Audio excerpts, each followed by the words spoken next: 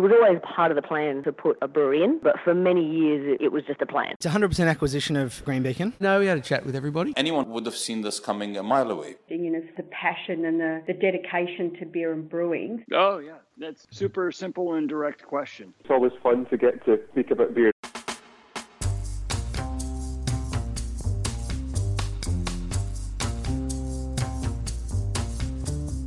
Because we like to talk beer on Beer as a Conversation, today we have Dayton Coffey on the show. Hey, Dayton. Hey, how you doing? Yeah, good, thanks.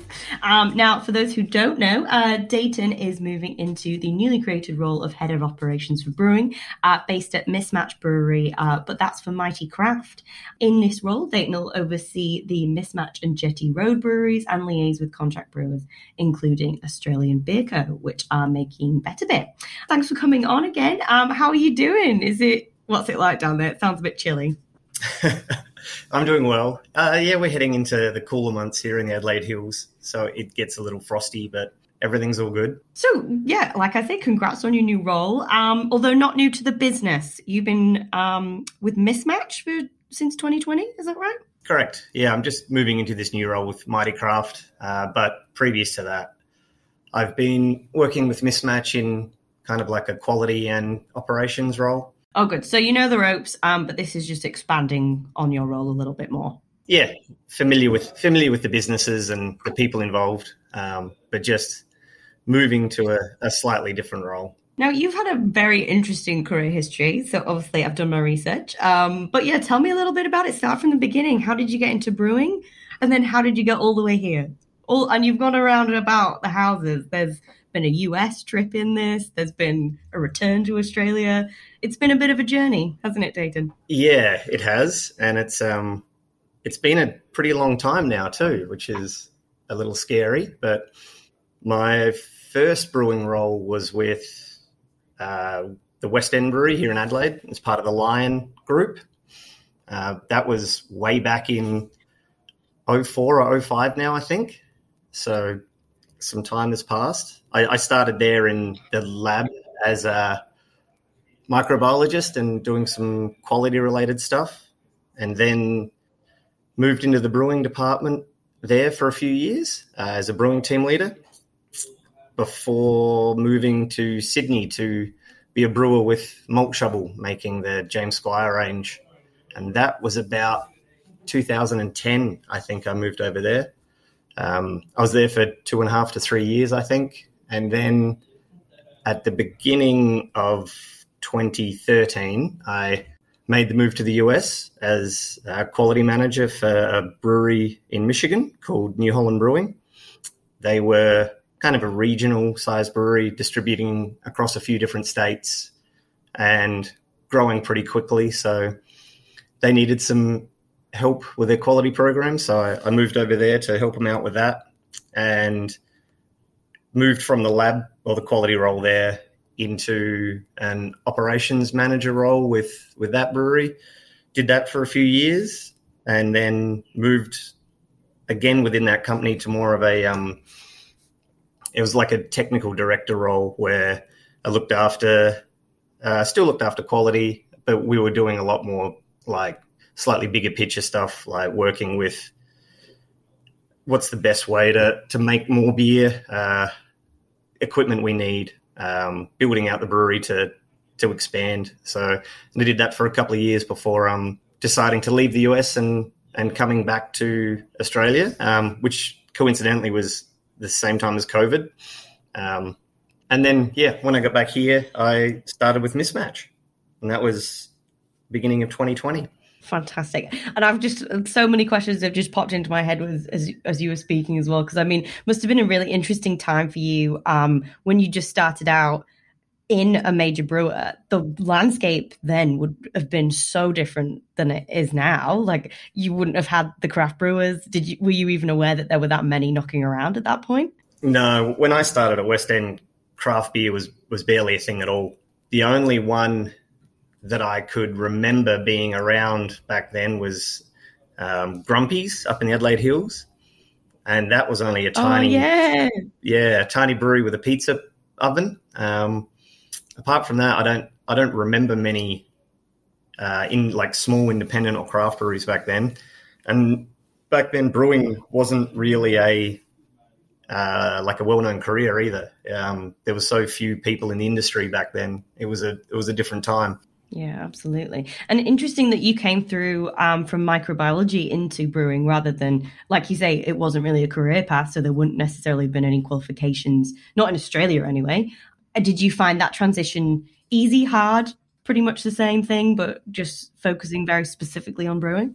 It was interesting. I'd come from before West End, I was working in a research type lab, so I wasn't really aware of production in general even. So moving from a proper laboratory type position into a big production brewery was quite a change. But yeah, there wasn't a very well-trodden path. Like I wasn't expecting to become a brewer, and I didn't realize back then that was really a career either. So it was a bit accidental.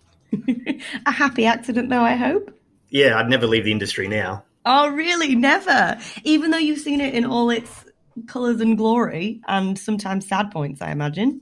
Yeah, but I don't know. I can't. I see other industries and they just don't look as fun. Yeah, they're definitely not. Let me tell you, having been in other industries, definitely not. So, I mean, let's talk then New Holland. Now, that was a really interesting one because even like being a Brit, we're obviously a bit, well, we focus internally. So I before I started this job, I hadn't heard of that many US breweries apart from the classics. But New Holland I had heard of. And then obviously, you know, it's become much bigger in recent years than I imagine when you started. So how did you start there? Like, how did you get that role? And, you know, what were the changes? What did you see as you sort of developed in that role and the brewery grew? Getting the role was interesting. They'd been advertising for a quality manager for a significant amount of time, and there just wasn't anyone that they'd found that had much brewery experience. So when I applied, they were quite keen to get someone with a science background who'd been working in brewing over there, and then it was just a matter of sorting out visas, which all happened relatively quickly. It was a good move, and when I arrived, we were like a medium size, and I think the time I was there, we more than tripled, maybe even quadrupled the volume we were doing while I was there. That's crazy. And also really interesting from an Australian perspective, because a lot of breweries are reaching that point now where they do want to grow, and, you know, they're hitting all these milestones and these hurdles, and they're, you know, figuring out how to grow in a sustainable way. So, like, how did you do it at New Holland? Did you just keep going and getting investment and just keep getting bigger and people just demanded your beer? Like, or were there those similar challenges? I guess there were a lot of challenges because the beer that we were selling a lot of was challenging to make. Our biggest beer there by far was a bourbon barrel-aged stout, which was more than half of our volume for the year. So it meant we had to deal with, apart from normal fermentation and everything, we had to deal with a lot of barrels and a lot of storage, and a lot of issues that come with dealing with all of that, as well as trying to grow a beer like that requires a lot of cash flow that you don't see again for several months. So it was always a balancing act between like keeping the budgets all balanced and being able to produce enough beer for everyone.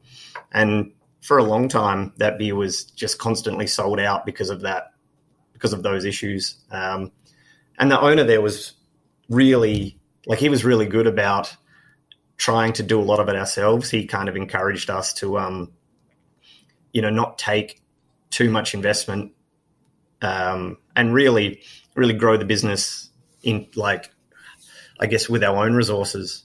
He was, quite adamant that was the way to go, and I think he was correct a lot of the time. Would have been probably easy for him to take a whole bunch of someone else's money, but slower growth over a longer time worked better for us, I think. Mm-hmm.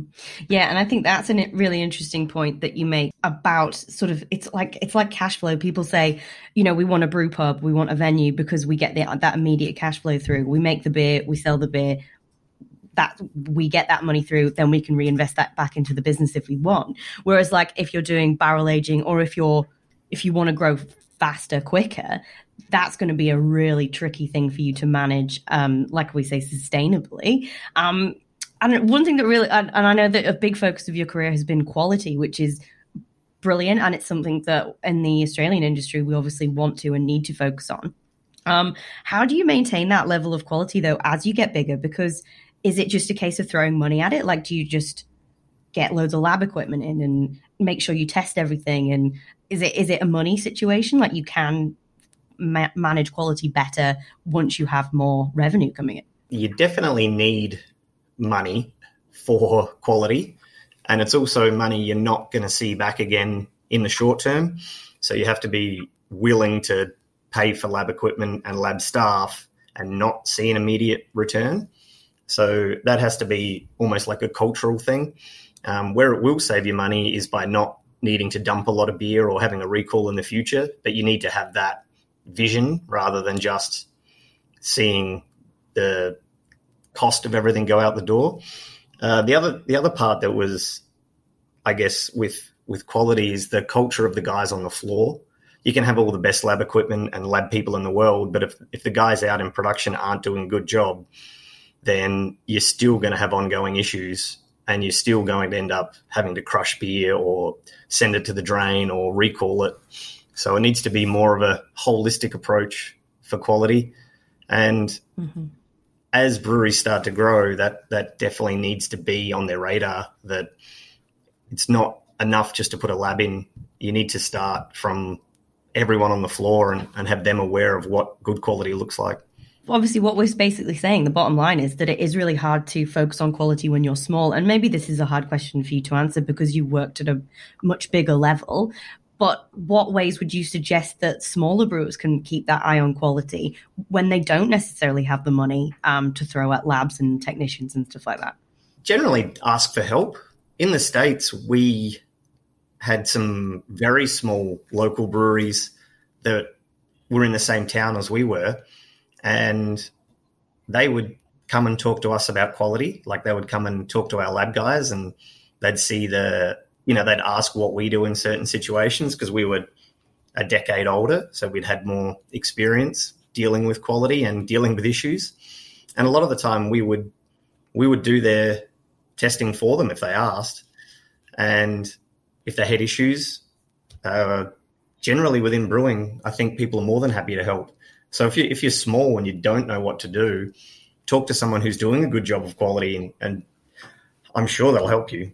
Well, that's it. And that's one of the lovely things about coming in the industry for me, was that everyone doesn't keep their cards close to their chest necessarily all the time.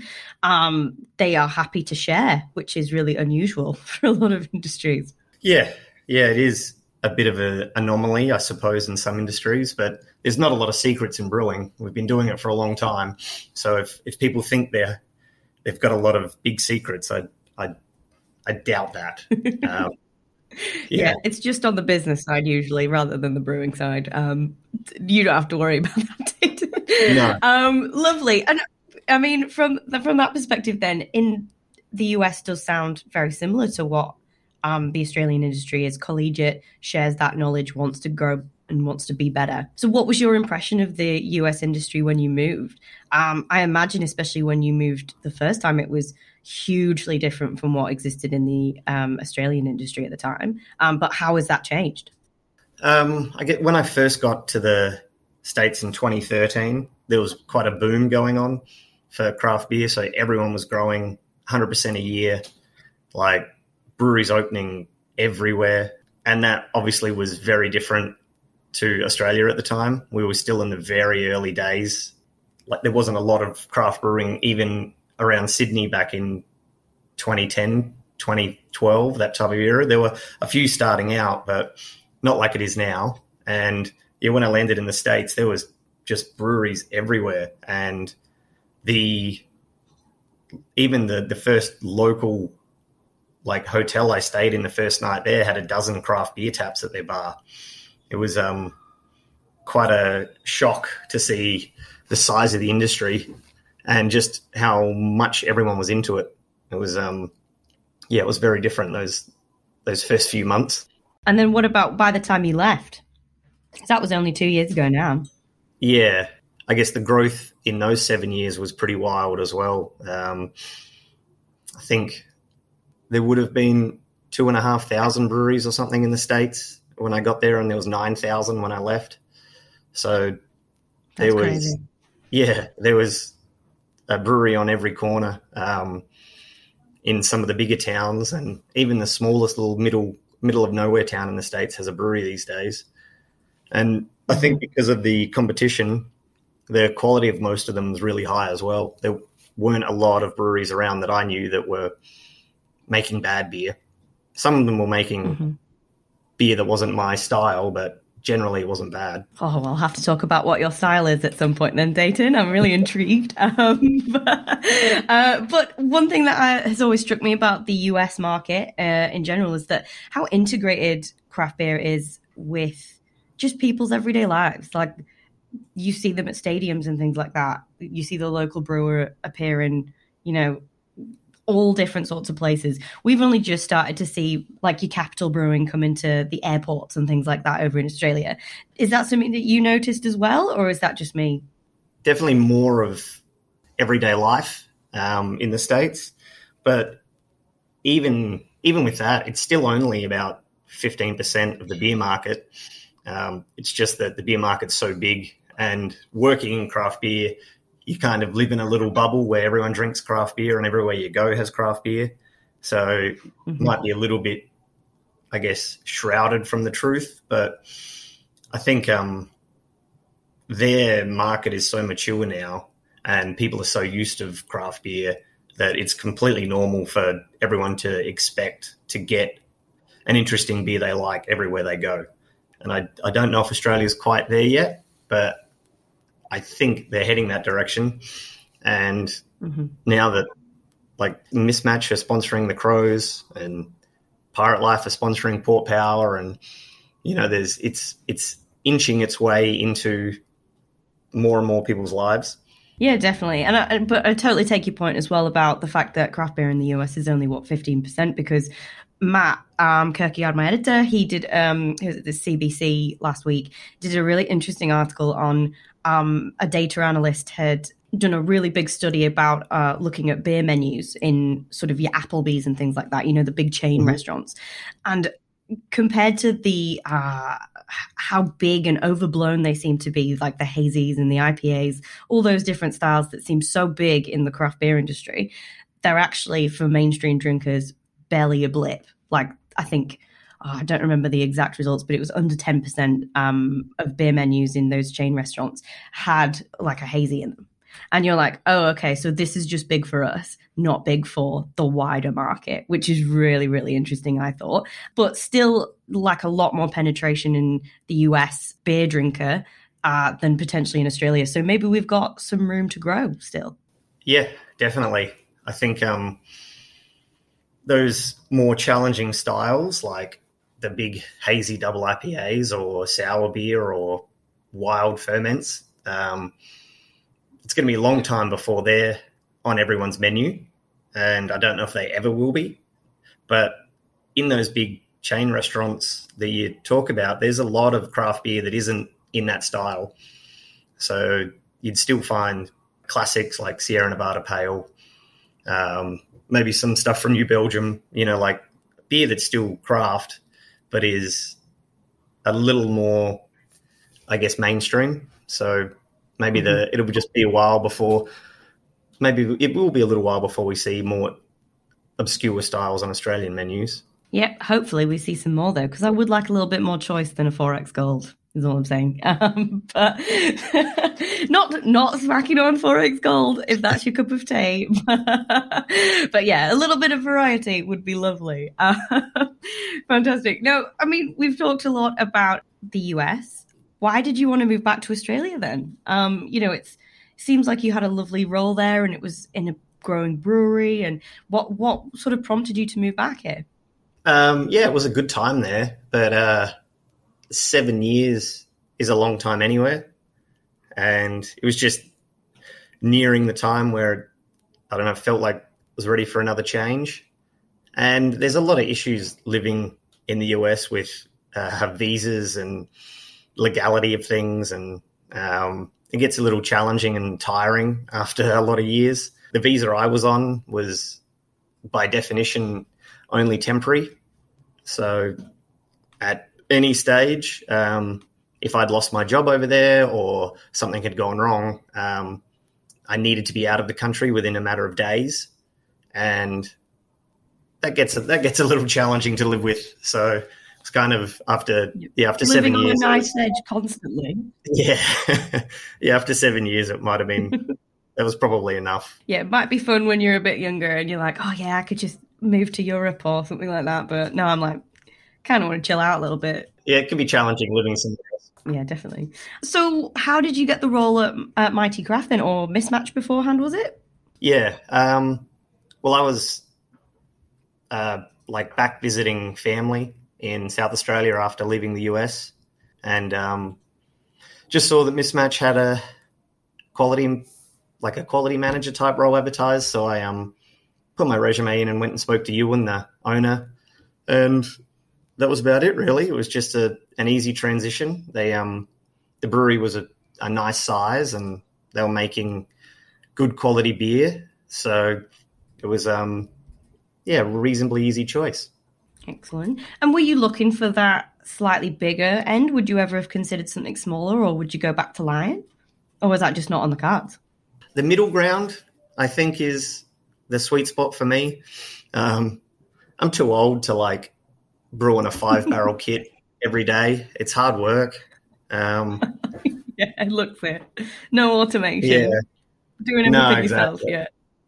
Yeah, and I don't know. The really big breweries don't hold a lot of interest for me at the moment either. So somewhere in the middle is always good. And now, why is that, Dayton? Is it just they're not doing the beer styles as fast as you'd want, or what?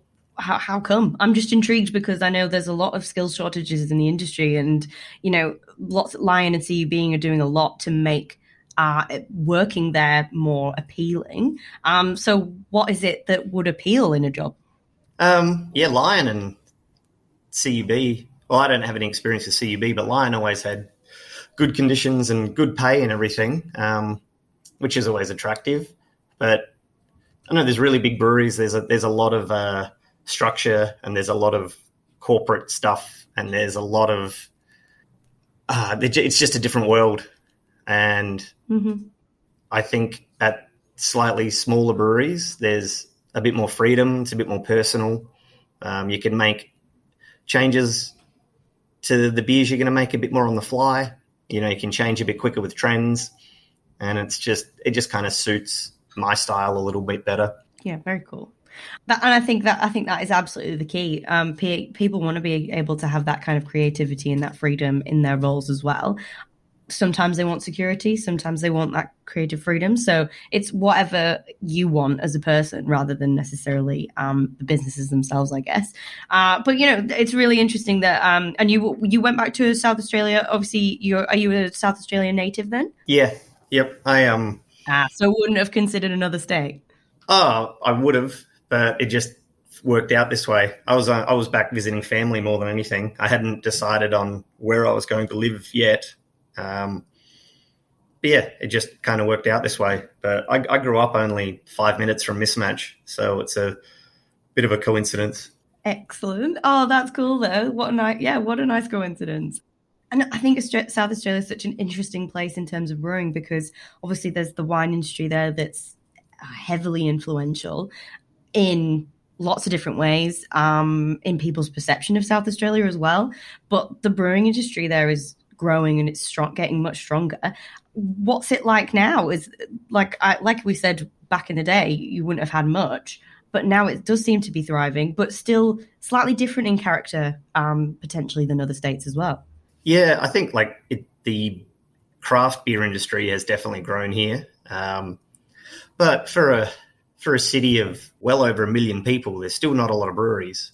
We have some bigger players like Cooper's, who have been around forever. And Pirate Life, who have made a pretty big impact on the scene, but there's still not a lot of breweries per person in this state. So it's probably, we don't have the clusters like some of the other states do, like in sort of the inner west of Sydney or Brisbane or the Gold Coast, where there's lots of breweries within walking distance of each other. We're not quite there yet. Why do you think that is? Is it because it's just slightly smaller as a state, or is it because wine's still such a strong component to being South Australia and being in South Australia? I think being slightly smaller might be part of it, but I think another part is like conservative council views, which make it difficult for people to open breweries. And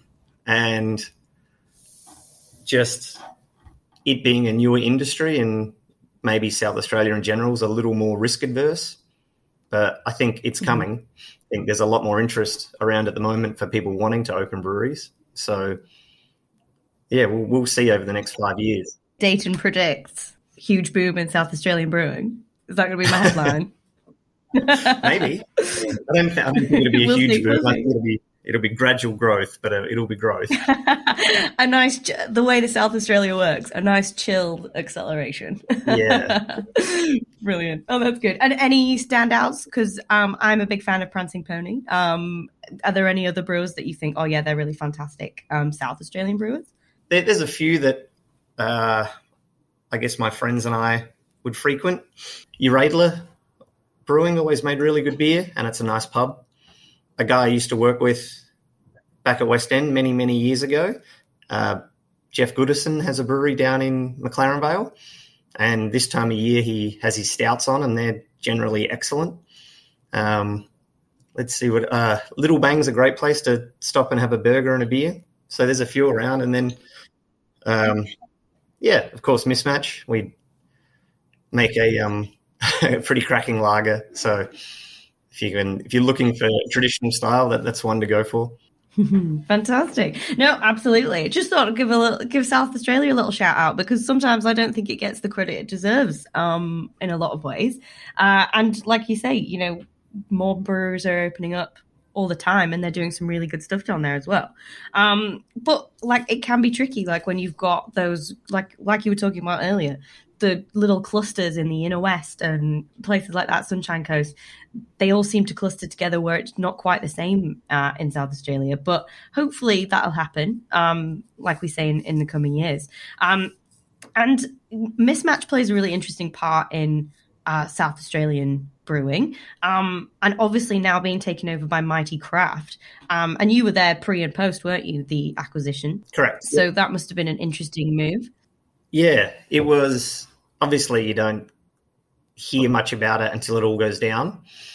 But I guess on a production end, with a change of ownership, nothing really changes for the guys on the floor. So for us, it wasn't a big change at all. The beer still needs to get made the same way, and we still have the same targets to hit. So it was no change for us. I'm sure there was a lot going on in the background with finance and marketing and everything, but we don't have to worry about that. We don't really see that impact. Yeah, absolutely. No. But this new role with Mighty is more Mighty Craft then. So are you moving out of the Mismatch and you're going to be Mighty Craft now? Is that how that works? Yeah, I'll be part of the Mighty Craft business, or I am now as of last week, and the role will be across like Mismatch and Jetty Road, and like you mentioned before, helping out with brands that are Mighty Craft brands like Better Beer. That must be tricky though, because you've got this little portfolio of brands that you have to look at. They'll all have different demands and need your attention more than others at some times. How do you think you might balance that? And obviously, like, Better Beer's a huge beast at the minute. How do you divide your time between them all? I guess for the breweries that are already within the Mismatch group, Jetty Road and Mismatch, within the Mighty Craft group, we're lucky both those places have good head brewers to kind of run daily production there. And my role will be to help those guys with like whatever they need. So we'll be working together, the three of us, to make sure that we're all on the same page for quality, and we're all on the same page for safety, and we're all on the same page for production efficiency and cost of goods and everything. It'll be a team effort across the group to make sure that everything's running correctly at those breweries. And then outside of that, working with the logistics and, I guess, procurement people for the bigger brands like Better Beer. And that will, I'm sure that's bound to take up a lot of time because, as you mentioned, that's a bit of a beast at the moment. It's on a bit of a tear. So making sure that we can sustain that is the other part of the role. Yes, that's it, isn't it? And it must be really difficult to manage. Well, and I'm not saying that you're like looking after every element of it, but when you're looking after a contract brewer, you haven't really got eyes, I imagine, on as much as you'd want to unlike you have at Mismatch, because you're there and you're physically there and you can see all the processes. How are you going to do that? Like, are you going to go visit them all the time? Having only been in the role for a week, that's something we're still figuring out. Yeah, but definitely we'll be working pretty closely like with our partners on those things. Like, I imagine that I'll definitely go and spend some time with some of the production partners and get to know their facility and get to know their business a little bit, so that even if we're just talking on the phone, not going in blind, and we can be on the same page with capacity and turnaround time and things like that.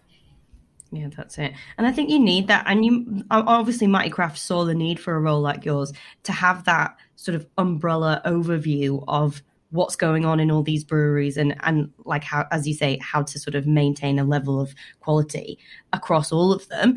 I mean, it looks like a friggin' hard job though. So what made you want to take that on rather than stay just Mismatch? It's probably going to be a challenging role, but that's okay. It's, it'll be interesting and keep me busy. So I think some of the attraction to it was definitely being able to work with multiple breweries in multiple states and help bring all of the breweries up to the best level of safety and quality in production. So there are things that Jetty Road do that they do really well, and there are things that Mismatch do really well. And what was exciting about this role was being able to take the best of all those breweries and improve the whole group. So that should be a fun part of it. I was going to say, how different are they all the two so far in the way they do things? Are they very different? And like, have you found that historically that if you go into different breweries, the way they have quality operations or safety processes, are they completely different, or is there a level of uniformity anywhere? I think it depends on the type of beer they're selling, but also how they're selling it. Like, if you go to some breweries who are doing small batches and selling all of it that weekend, and then they make a new different type of beer and then they sell all of that, quality for those guys generally seems to be not less important, but less focused on. And breweries that have core ranges that need to be very consistent, sell in multiple states, and try and move volume, they'll often really put a lot more effort into quality because their beer might be on the shelf longer. It's beer that probably isn't protected as much by high alcohol. So yeah, it can range a lot. Jetty Road and Mismatch share some things in common. So Jetty Road Pale and Mismatch Session are both the biggest brands coming out of those breweries. And they're the main focus for each brewery. But Jetty Road have significantly more like limited edition beers, and they do a pretty good job with MPD over there. And that's because they move a lot through their tap room. Whereas apart from Session Ale, we focus here on lager and pale ale and larger releases. So there's definitely some differences between our breweries. And I think, we can learn from each other on that. Mismatch could learn to be a little bit more nimble when it comes to limited edition releases, and hopefully Mismatch can help Jetty Road when it comes to being more of a production style brewery. Interesting. Yeah, that's great. And that's one of the brilliant things about Mighty Craft is that we, like we said earlier, we share that kind of knowledge in the industry, but this is a way that they can actually embed that in their processes and the way that they do things, and share that knowledge at a company level as well as an industry level, which is really cool. Does that mean though that obviously the two main ones will be Jetty Road and Mismatch, and then a little bit of Better Beer. Will you be like going around any of the other breweries? Like, can they call on you if they need you that are in the portfolio, but not necessarily wholly owned by Mighty Craft? Or is it's a bit early to? Yeah, it is early, but I think in general, if any of those guys needed help with anything, I would hope they'd be more than happy to call, whether it's an opinion on lab equipment to buy or how to set up a quality program or how to take the next steps with production or whatever it is. Anyone across the group would be more than happy to help, I'm sure. Let's get into quality then, because we've seen a lot of stuff on the pasteurizing side recently. But firstly, I wanted to ask really when you go into a brewery, not necessarily one that you work with now, but when you go into a brewery, what are some of the biggest mistakes they make in terms of quality and safety? Is there something across the board, or does it very much depend on, like you said earlier, the type of beer they're making or the type of business that they are? I think it depends on... It definitely depends on the type of business that they are. But in general, I don't know, it's hard. When you go into a small brewery and there's junk everywhere and the place looks filthy, it's hard to trust their quality. So I think that's true. It needs to be a cultural thing. Everyone needs to be a part of it.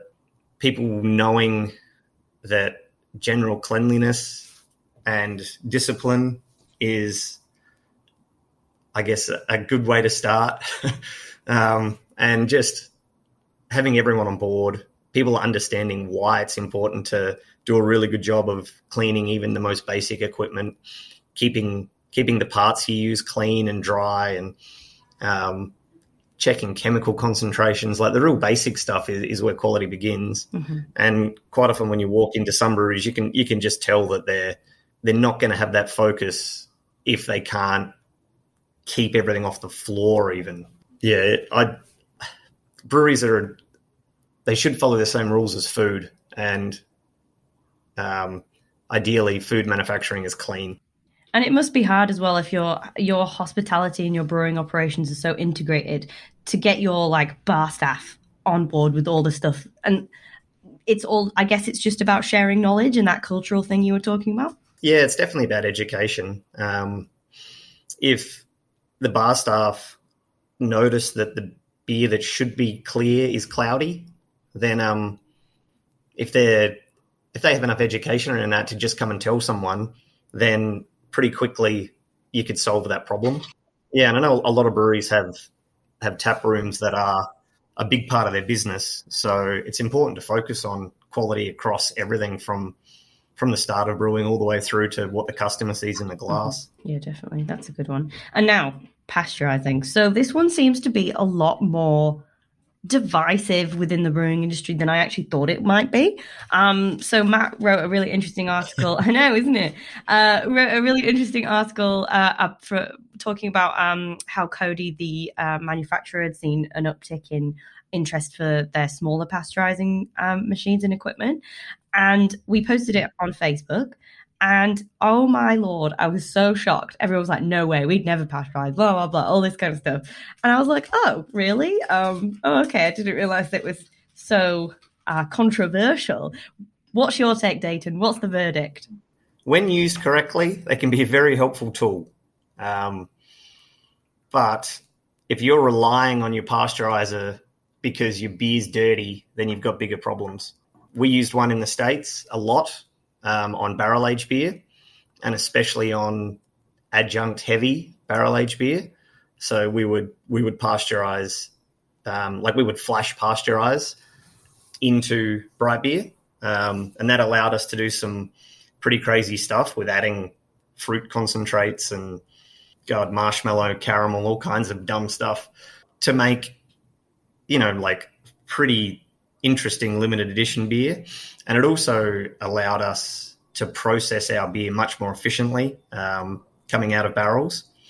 But we didn't use it on IPAs and we didn't use it on our other beers. We relied on our quality program to make sure they were clean.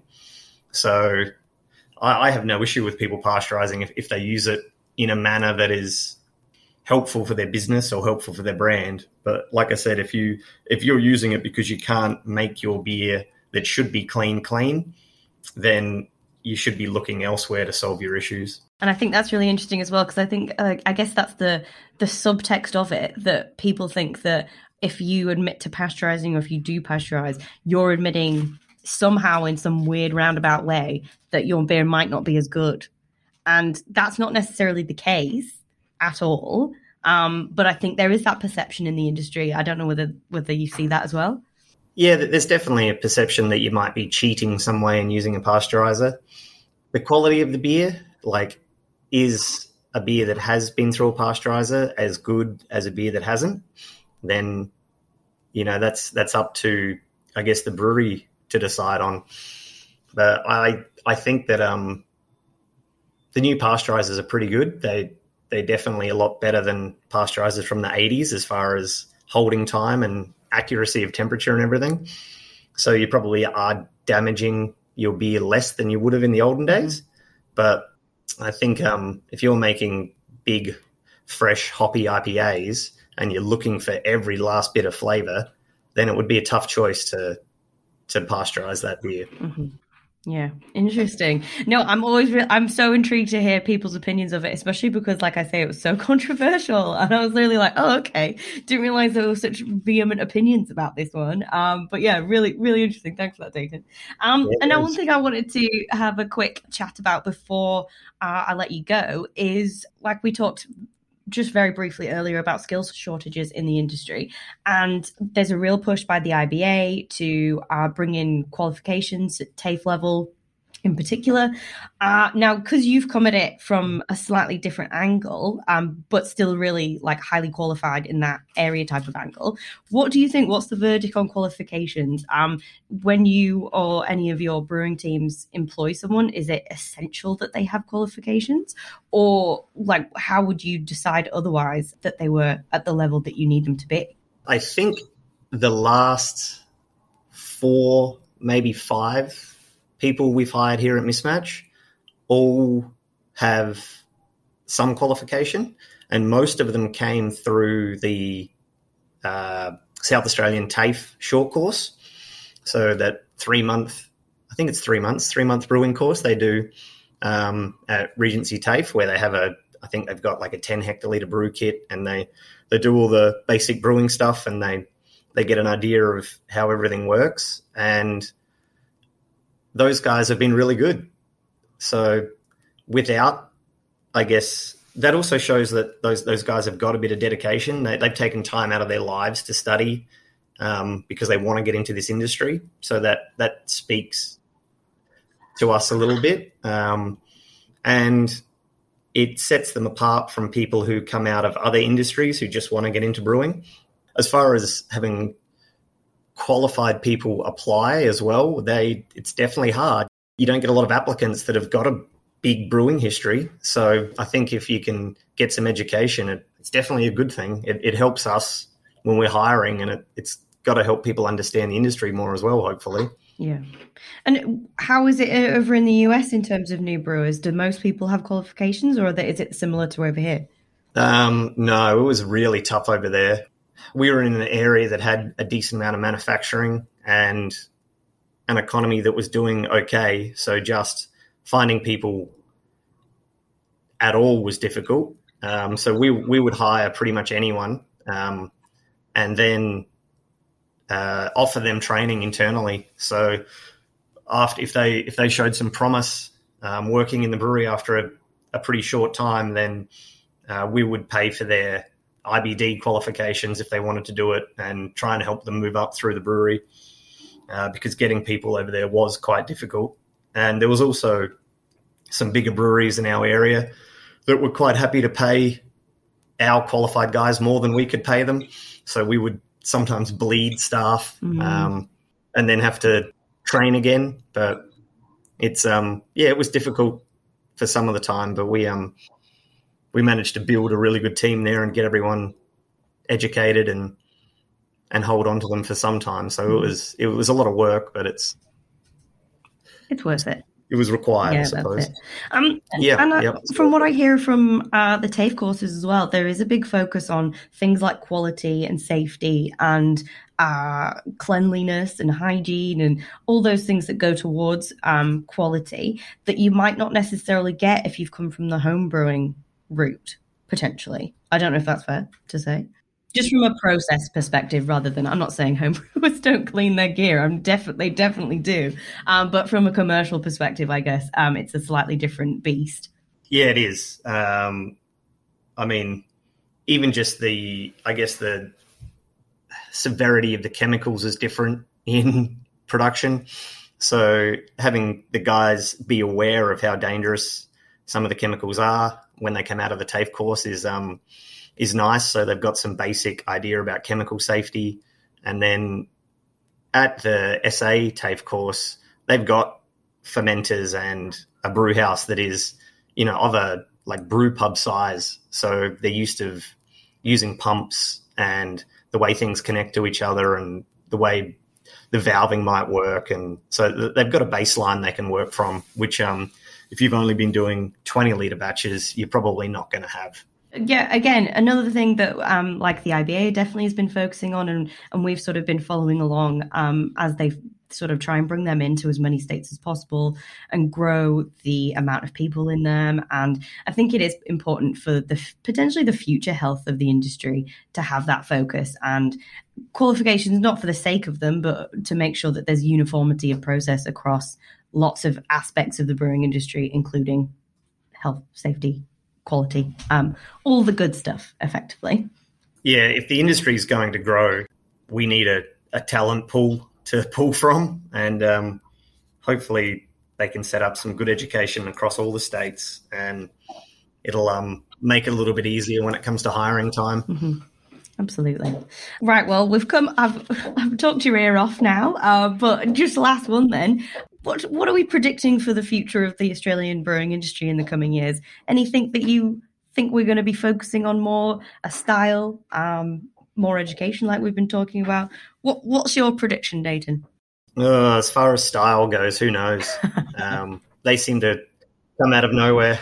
But I would think there's a lot of brands on the shelf already, and it's going to only get harder to get shelf space and to get your beer in front of people and rotated through in a decent time. So I think there might be more breweries opening up with more of the like big US tap room model where you sell locally and you move a lot of beer through your tap room, and even if it's takeaway cans and pints over the bar rather than trying to get into Dan Murphy's or the bigger wholesalers. Mm-hmm.